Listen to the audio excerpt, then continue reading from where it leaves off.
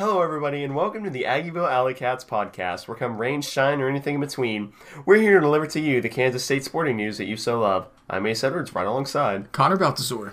And today, welcome to the weekly recap, where we actually have a bit of recruiting news to talk about for the first time in about a month or so. Yeah, it's been a little while since we've had any recruiting stuff to talk about, like on any front, really. Yeah. So. Which I know in some cases with basketball is causing some anxiety. I'm there, too. I'm oddly fine. I truly am completely unbothered right now. I'm being patient with Coach Tang and basketball recruiting. Yeah. I'm going to hit the panic button if we get to, like, the end of the semester without, like, a reasonable number of transfers in. But I'm holding off on like turning the key metaphorically. Yeah, I'm not freaking out, but I won't lie, I'm a tiny bit anxious. But we're not here to talk about that. But after we get done with a little bit of recruiting news, we're going to talk about a transfer on the football realm, and then we're going to recap the Batcats. 3 games very shortly because ouchies, and then 1 game which we just got back from. Not ouchies. Yeah. But let's just dive straight into football recruiting news, where we got 2 commits in the span of 1 week. Yeah. And both are from Wichita, which, if you know about the odyssey of Kansas State football in Wichita, you know it's good that we're getting people from the area. Yeah, it's been a while since K-State has been able to reliably recruit in the Wichita area. It was definitely an area that the previous staff really struggled with. Towards the end of their tenure, they were able to get some players out of there, but it had been a few years since they'd gotten anyone out of high school. The Brown brothers and Chris Harper were transfers from other schools that started in Wichita, and they were all high school 5-stars. But those are kind of an exception. Denzel Goolsby is another guy that comes to mind, but there's not many big stars that you can think of from the Wichita area in recent memory. But the staff has definitely made a very clear effort to change that. Last year, they signed Toby Osunsanmi out of Wichita, and I'm sure I'm forgetting somebody right now as well. But they did just sign 2 guys, or got commits from 2 guys, I should say. First, from Will Ancio on April 10th. He's a 6'6", 220-pound tight end out of Cape and Mount Carmel in the area. And then Wesley Fair, who's listed as an athlete, but I'd project him as a safety or maybe kind of that nickelback spot that Stubby was playing this past season. Yeah, that hybrid. Yeah. But he is listed as an athlete because he plays quarterback in high school. He's 6'2", 180. Both of these guys are mid-level 3-stars. And Wesley was only 3 days after Will Ancio, and it felt like a lot less because Will committed late at night, and Wesley was like very first thing in the morning. Yeah, it was before I was awake for class, so I woke up and we just had a commitment, and I was a little disappointed. So I'll have to relay that to the coaching staff to only accept commitments when I'm awake in the future. Yeah, obviously, that's what we have to focus on. But let's go a bit more in depth on these 2 recruits. Firstly, starting off with Will Ancio. As we mentioned, he's 6'6", 220 pounds.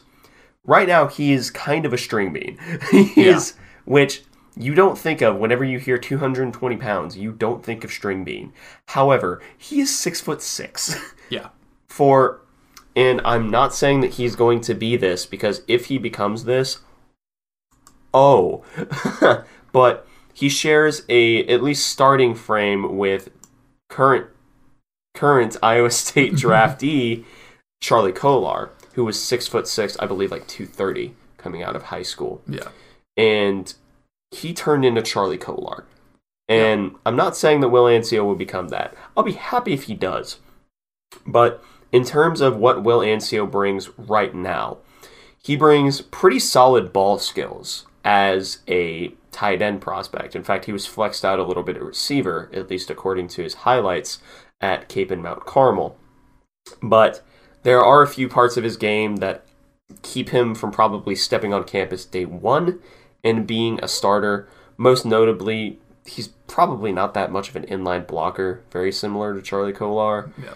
He needs to work on building that muscle, because although he can bully a lot of people at the high school level, he's going to have to work on that at the college level, which, that's all just a part of filling out his frame, which I think Coach True can definitely do. Yeah, he has a great frame to work with. I'd imagine at full potential he'll be around 250.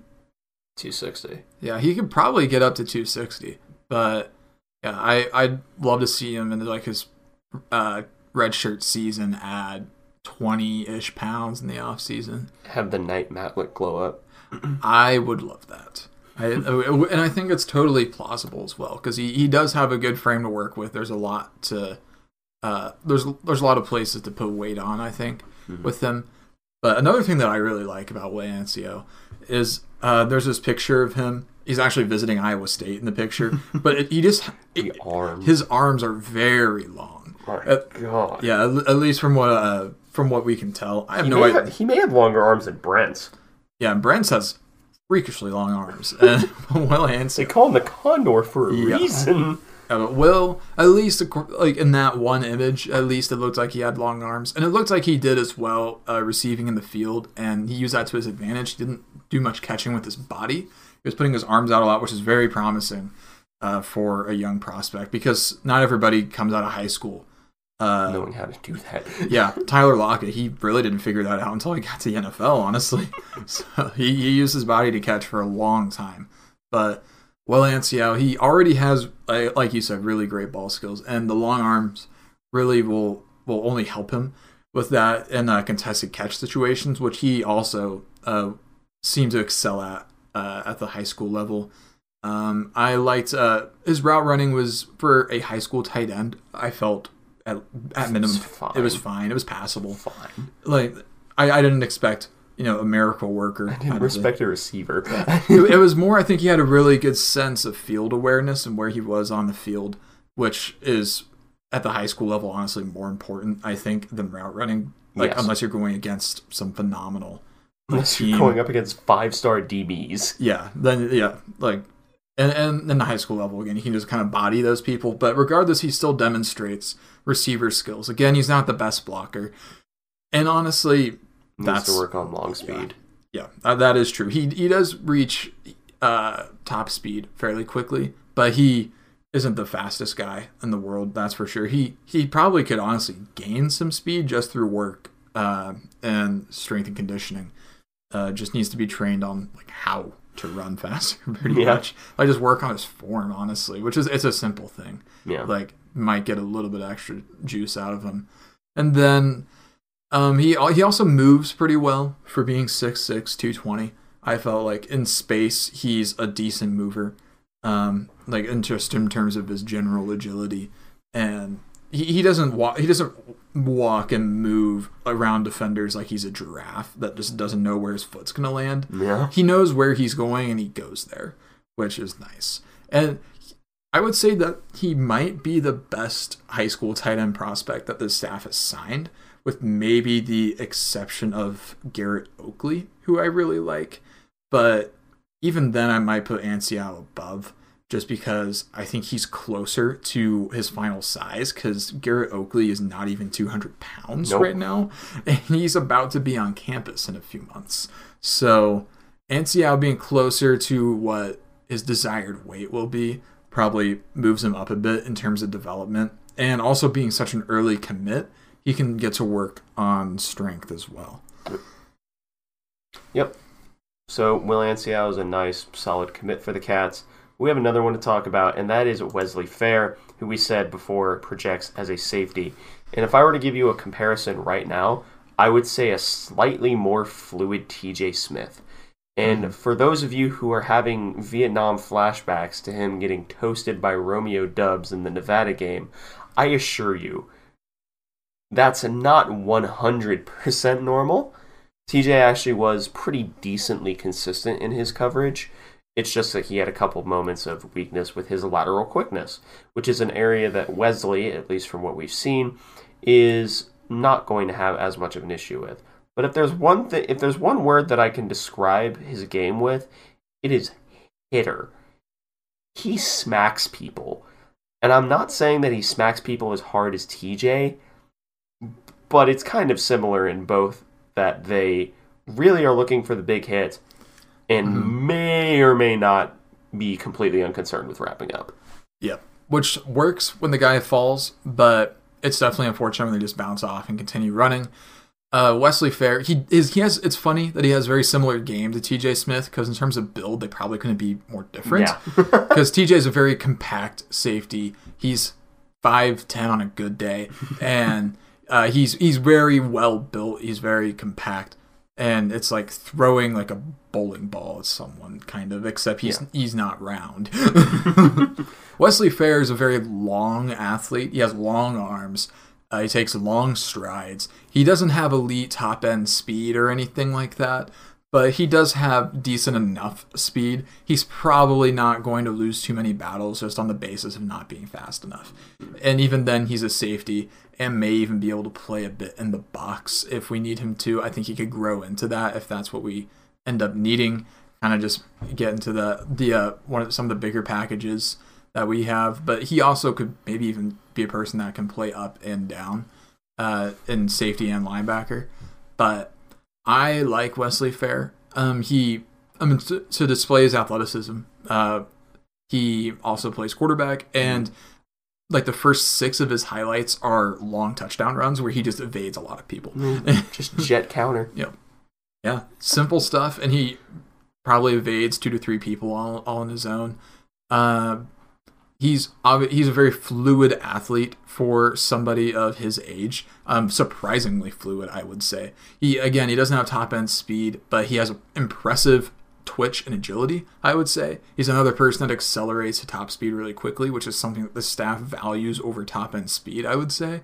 Unless you're Darrell Jones. Yeah, unless you're Darrell Jones, which, again, he still has incredible burst. Yeah. It's just that he has never played corner before. Okay. I'll trust the staff to develop. Yeah. I really like Wesley Fair in terms of his athleticism. It's tough to get a read on his coverage at the high school level, especially just from highlights. Yeah, highlights is tough because one of them is an interception where both receivers that would have been in the area trip on each other and fall, and he pretty much it's effectively him returning a punt. Yep. And the arm punt. He did catch the ball though, but he did also have a few legitimately nice pass deflections where he dives and times it perfectly and knocks it away. Yeah, and that was legitimately impressive. So again, it's highlights, so we don't get the full picture. But I do like him in space. He does need to learn to wrap up. Which, again, honestly, that's a lot of defenders nowadays in the secondary. With tackling drills becoming less and less popular to do in practice, especially at the collegiate level and up, just to avoid injuries. It's tough to get a read on how good he could be at tackling, but tackling is a very teachable skill. It's tackling. Yeah, it's very simple. Like, I hate to be that guy, but it really is not like the most complex. It's not the most complex thing in the world. No.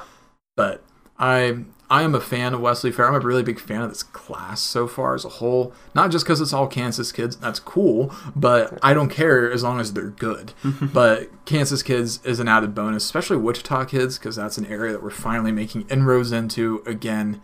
And hopefully it will bear fruit later on in this class. But Wesley, again, if I could narrow it down to a few superlatives, fluid athlete with good potential while also already being athletically mature.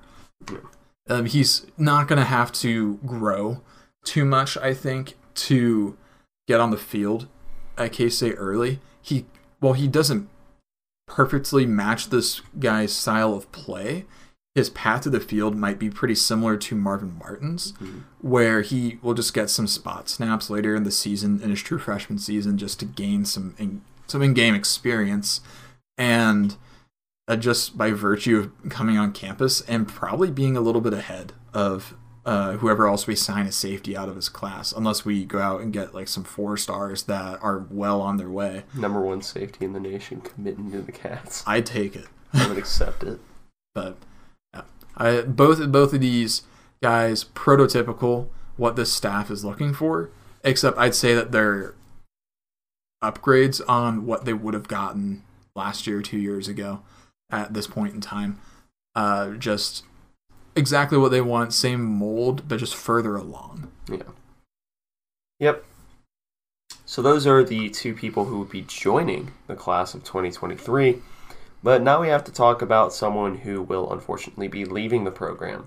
That is a linebacker that we got really excited about, Brandon Jennings, who spent about 2 months here. Yep. Said, I'm going to the portal. And by all accounts, he just was not fitting here. Yeah. He just wasn't fitting in, wasn't picking up the scheme. Apparently injuries had been nagging him for a while, so that's kind of why he didn't pick up the scheme, and then he proceeded to say, all right, this is schmacked, I'm out of here. Which, like, I would like to see a player stick it out more, but I'm not going to wish ill on the kid. Yeah. Like, kid. I think he's the same age as me. But I'm not going to wish ill will on the guy. Just didn't work out here. Hope he finds a good place. Yeah, that's kind of where I'm at. Like, you know, I was very excited about him and his potential. But one issue that kind of always came up was that he probably couldn't play alongside Daniel Green. It was something that was fun to think about, but they're kind of the same player. Yep. And he was definitely an inside linebacker prospect. His outside speed was always a bit of a concern, despite his incredible athleticism elsewhere. His incredible size and athleticism. Like 6'4", 230, one of the hardest hitters I've seen come through K-State. At least based on his highlight tapes. But yeah, just he wasn't quite able to figure it out next to Daniel Green, and we're not taking Daniel Green off the field that much. Not enough to warrant having a guy as good as Brandon Jennings sitting on the sideline. Yeah. And especially if he wasn't picking up the scheme. I mean, I get it. Like if he wasn't working here, then he should go seek to get on the field elsewhere. Like, and I'd rather we do this now rather than in the middle of the season and get left with no shot at picking up a replacement in the portal, because we're probably going to get another wave of portal entries here pretty soon with spring practices coming to an end and the deadline for immediate eligibility coming up here in about 2 weeks. Yeah, May 1st. Yep. So it's for both football and basketball, by the way. Yeah.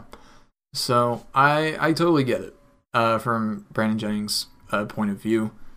So, you know, I have no issue with it. It's sad. I wish he would have stuck around, mainly just because I was enamored with him as a prospect. Yeah. But it doesn't always work out, and he just ended up not being a great fit, and that's okay. Yep. Oh, so best of luck to him. But now we can move into Batcats Recap, where we will be shortly covering the previous series against Texas Tech, in which we got swept 0-14. 3-6. Ow. 0-14. Owie. And then a walk-off home run in the 9th inning, 6-7 off of Blake Adams. Yeah, I don't want to talk about it. Yeah, we found new and creative ways to lose all these games. We took a 3-1 lead over Tech in the first game, and then immediately blew it in the bottom half of the inning. And, you know, it was, as I recall, just poor game management, really, because I believe that was where we had Corsentino in, and he was kind of wheeling and dealing, and we took him out, put in Blake Adams, and kind of messed it up. A little bit overcoaching, but again, you know, only putting up 3 runs. You know, you're gonna have to do better than that against number 4 Texas Tech. But we did worse than that the next day, 0-14. There's not a lot to say about that other than we lost 0-14. Yeah.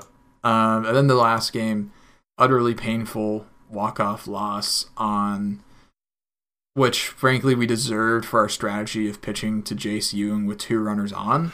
Jace Young might be the best power hitter in the Big 12, and that's a Big 12 that includes Dylan Phillips. Yep. So why we're throwing multiple belt-high fastballs to the best home run hitter in the league, maybe in the country, evades me. The logic evades me.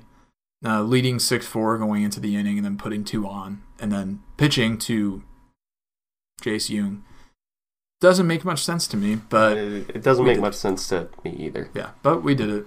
So now we can talk about games that we actually enjoyed, because this was a game in Toynton Family Stadium that, like I said, we just got back from. Yeah, well, for the sake of the argument, we just got back from. And this was our second Big 12 victory, and it was in comeback fashion. Now, this was a game that we were quite pessimistic about, and I feel like most of the stadium was quite pessimistic about. But eventually, we put together a 2-run 6th and a 5-run 7th, and then blanked Texas for the rest of the game to win the game 8-5. Both sides having 1 error, the Cats having 9 hits, 8 runs. University of Texas having 5 runs on 10 hits. So it was a pretty well-attended game. You know, people were in the quote-unquote student section, which it used to be kind of people knew that it was the student section. Now it's just another section. Yep. Which I don't know why you would choose to sit there.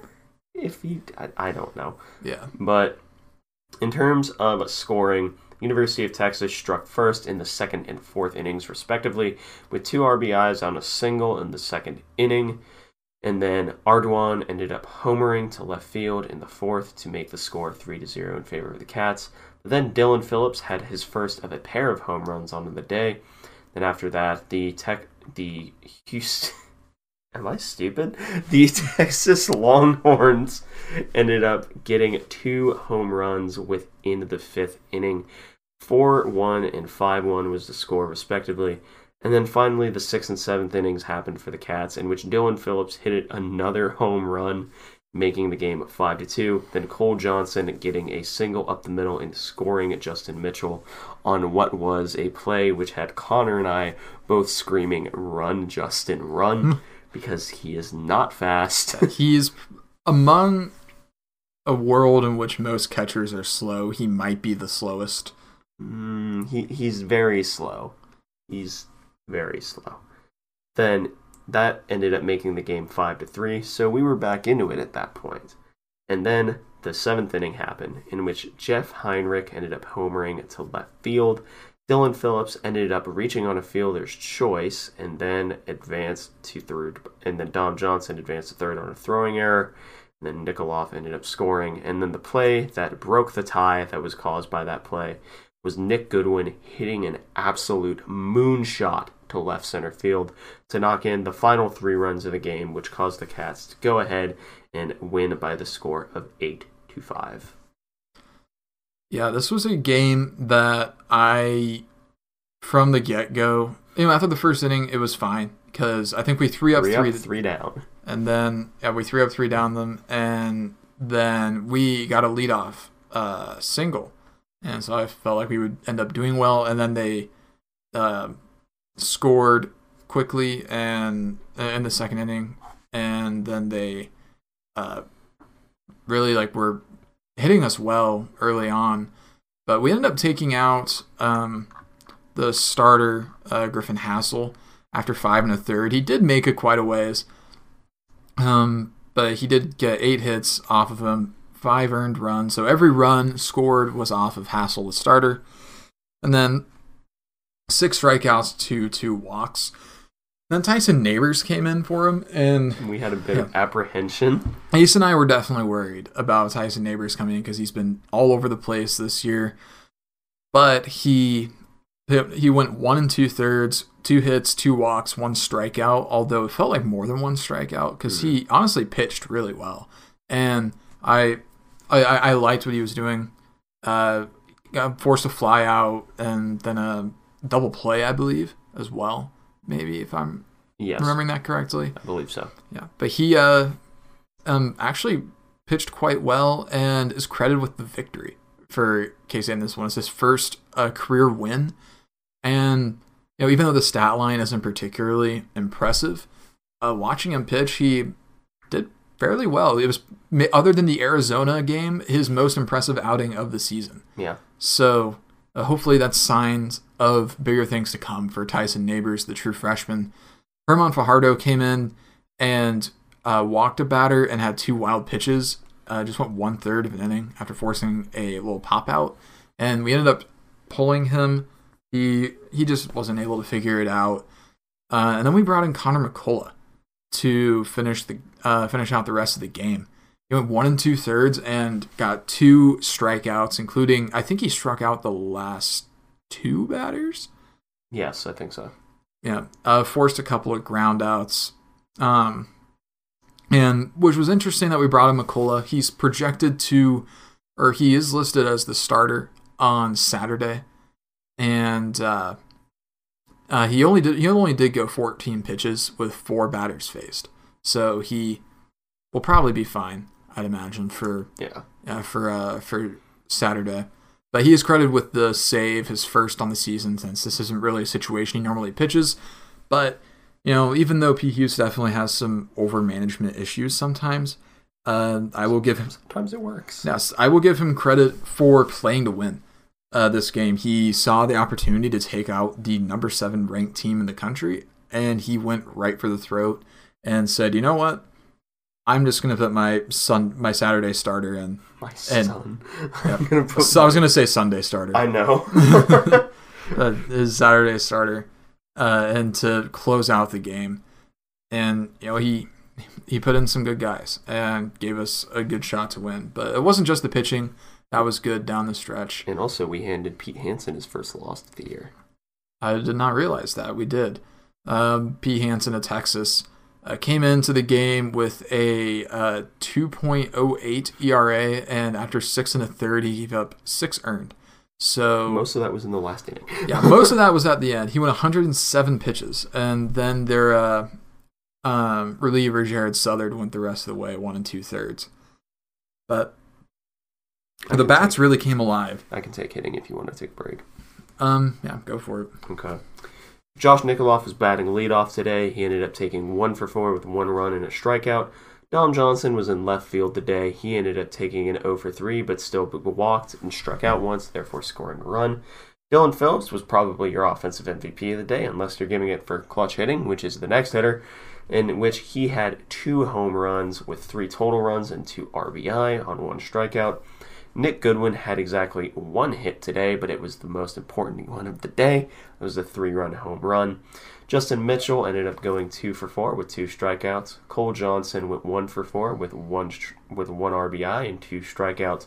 Kalen Culpepper unfortunately didn't have the greatest day, taking an 0 for 3 with a single walk with 2 runners left on base. Jeff Heinrich ended up taking 1 for 4, again with the 1 hit being a home run, but with 2 strikeouts. Cameron Usleton ended up going 1 for 3 with 1 strikeout when it was pinch ran for by Brendan Jones, who ended up walking. And that's it. Yep. But it was, for Nick Goodwin, it was a frustrating day for a while because Texas scouted him really well, and they found out that his hitting ability against breaking balls is negative. Yeah, he can't do it. Yeah, and that's how most teams have been approaching him this year. But when teams give him fastballs, he's generally going to get a piece of it and do something with it. He just has really struggled with hitting breaking balls. Goodwin, of course, I mean, the clutch hit, the clutch home run to put us up. I mean, it was perfect timing. It does help you forget the rest of the difficult game. He had a clean fielding day as well. I think he only had 1 or 2. He had 1 opportunity. Yeah, it was only 1 opportunity, and it was a fairly routine grounder. Everything else was either at third or second or made its way to the outfield or was a strikeout. But Goodwin didn't have a ton of defensive opportunities, which is fine. He made the most of his 1 opportunity. Mm-hmm. Phillips, again, great day. I mean, any day you have multiple home runs. They mentioned on the broadcast that I caught the highlight of it after we left the stadium when the game was done. Phillips, this was his 9th 2-run homer game of his career, which is phenomenal. Yeah. I mean, that is a lot for a guy that I think now is pushing 40 career home runs. Mm-hmm. If he hasn't passed it already, he is right there. But I mean, again, this Bad Cats team is going to live and die by the home run, pretty much. I think we only had 1 run that wasn't produced by a homer. And that was the error. Was it? Yes. I thought that there was a Cole Johnson single. Yeah, the Cole Johnson single with Mitchell scoring. So there were two. I actually forgot about the year. So we each forgot about one. But this Batcats team generally to score runs, they're going to put it over the fence. And you know what? I'm not complaining about that. That's exciting baseball. But, it's just a little bit frustrating when the bats don't get going. But better late than never for the Batcats. And even though they are still struggling this season, a win over the number 7 ranked team in the country is nothing to sniff at. Yep, and to get back to 500. Yeah, and hopefully this can turn into momentum for the Cats to take the series over Texas. They still have 2 more games. Again, still have 2 opportunities to take the series. One tomorrow, or the day this releases, I suppose, on Friday, and then the following day, Saturday. No game Sunday this week because of Easter. So, and then they'll be out of the woods after this series in terms of the top 10 ranked opponents. Starting out a season with TCU, Oklahoma State, Texas Tech, and Texas all top 20. Brutal. All top 20. All top 20 opponents. Absolutely brutal start to conference play. Then I think they take a brief break, get UC Irvine, and then they'll return to the latter half of conference play. But I'm hoping that this can turn into something for the Batcats, because this is a good team. It's a team worth following, even if it hurts sometimes. But sometimes it will hurt. Yes, and I think this is a team that by the end of the season will be playing their best baseball by far. I think this is going to take a very similar trajectory to last year's squad. I'm not sure if they're going to have the horses to make the NCAA tournament at this rate, but if they're able to take advantage of a bit of a lighter schedule down the stretch where they're not having to just perpetually face top 20 teams, then they might be able to make a little run there at the end. People probably won't believe that, but I mean, it's really been a meat grinder of a conference schedule thus far. But if they can, a series win over Texas would go a long way, probably in the eyes of the committee. And again, it's way too early to be talking about that, but it's just something to keep an eye on down the road. Just, still living off the high of this very impressive win over a quality opponent with some really good bats. It's a wonder, or it's a credit to the pitching staff, the relievers especially, for having probably the best game of the season for the relief, I would say, especially considering the opponent. Yeah. Not a single earned run from any of the relievers, including true freshman Tyson Neighbors. And then Fajardo was in, but only for 1 out. So then McCullough, of course, gets the save, and he deserves a ton of credit for coming in and being the most cold-blooded killer of all time. McCullough's a lot of fun to watch pitch. He doesn't do anything particularly special with his pitching. He's just good. Yeah, it's as simple as that. That's yeah, fine. But yeah, the Cats on Friday, they'll have Blake Adams on the mound, and then McCullough will take the mound on Saturday. So, yeah. That pretty much does it for this episode of the Aggieville Alley Cats. Thank you all so much for listening. If you want to follow the show or contact us, we are at Aggieville ACats on Twitter. That's capital A, and capital C in cats. If you want to email us, we are AggievilleAlleyCats@gmail.com. If you want to follow us on a more personal note, I am at ACEdwards00. I am at Connor Baltazar, capital C, capital B. And if you want to support the show financially, please be sure to visit the official Aggieville Alley Cats merch store, where you can find such designs as Play Sandstorm Cowards, the Doomtang Clan, and Neon Alley Cats. But most importantly, thank you all for listening to this episode of the Aggieville Alley Cats podcast. Where come rain, shine, or anything in between, we're here to deliver to you the Kansas State sporting news that you so love. Stay safe, Alley Cats.